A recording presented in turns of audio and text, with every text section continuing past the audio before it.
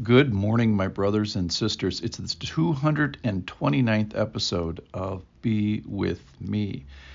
And we're talking about a section of Scripture, a whole chapter, that's John chapter 9, where Jesus heals a blind man.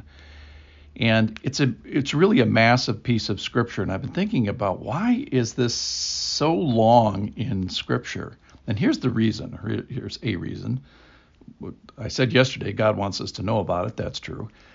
But what happens in this story has never happened in the history of mankind, and never happened since in the history of mankind. So it's such a unique thing. We should probably pay attention to it.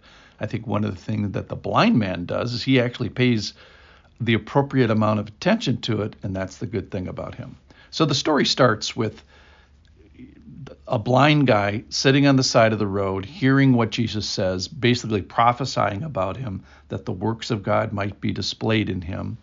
He hears Jesus' urgency that he's not going to be around forever, that he's on a rescue mission, and it's a timely thing. And then he hears him say that he's the light of the world, and that he has the power to do this, and then he gets to decide whether to go wash in the pool of Siloam. And so he really gets to consider who this Jesus is before he obeys and goes and washes up, which he eventually does. So he does make a faith decision in a sense. It's based on good information, but it's limited information, and that's what we talked about yesterday, was seeing with the eyes of faith. Okay, so today we get some really good examples of bad examples, and those are both the Pharisees as well as the parents. So let's read here. They brought him to the Pharisees. This is after he sees now. They brought him to the Pharisees, the man who had formerly been blind. This is verse 13. Now it was a Sabbath day, so strike one against Jesus as far as they're concerned. When he made the mud, when he kneaded the mud and opened his eyes. So the Pharisees again asked him how he had received his sight, and he, the beggar guy, said to him, "He put mud on my eyes, and I washed, and I see." Some of the Pharisees says, so this is their conclusion now. This is verse 16. "This man is not from God, for he does not keep the Sabbath," like comma, as we understand it. So the reason being is he needed spit and needed dirt and made mud, which, though it's not in the Bible, it's in one of their sort of accessory books, that kneading is to be prohibited on the Sabbath because it's too much work for the Sabbath.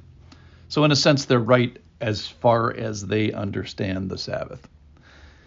But others said, "How can a man who is a sinner do such things, such signs?" And there was a division among them, that is the Pharisees. So they again said to the blind man, "What do you say about him, since he has opened your eyes?" And he said, "He's a prophet." So he says this man is somehow connected to God. He's somehow beyond this world. So verse 18, now we get another little section here where they bring in his parents and apparently put the blind man out, because they eventually have to bring the blind man back in here in a second. So verse 18, the Jews did not believe that he had been blind and had received his sight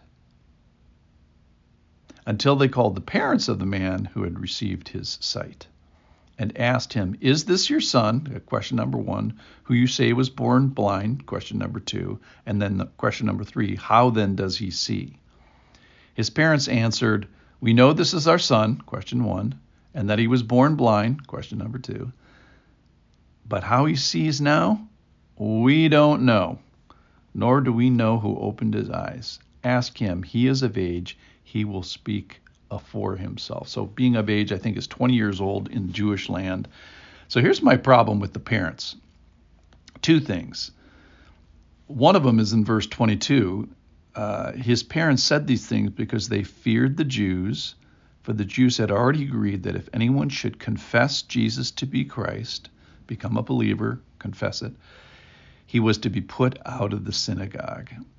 So they feared the Jews and didn't want to be put out of the synagogue, as if that was the highest level of fear. And then the second thing is way back in verse 8. And that is when the neighbors see the blind man walking around sighted, they say, hey, wait, wasn't this the guy that was a beggar? Wasn't the man who used to sit and beg? So he didn't have parental support. Would you let your young son be a beggar? Or would you try to get him gainfully employed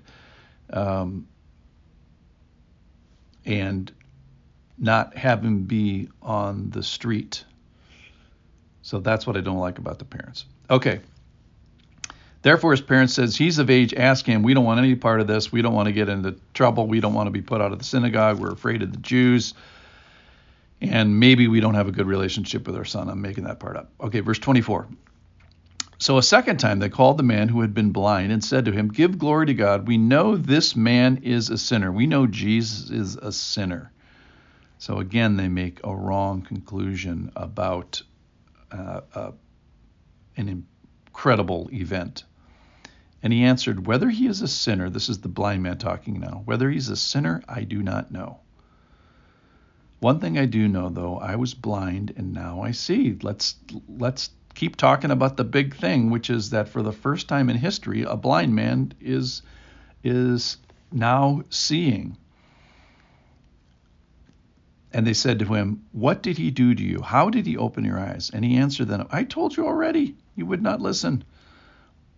And then he kind of pokes the bear here just a little bit. Why? Do you want to hear it again? Do you also want to become his disciples? Do you also want to become his disciples? And I'm wondering here whether the blind man has already become a disciple or he's referring to Jesus's regular disciples. And then verse 28 here, they revile him saying, you are his disciple. So they identify the blind man now as being on Jesus's team.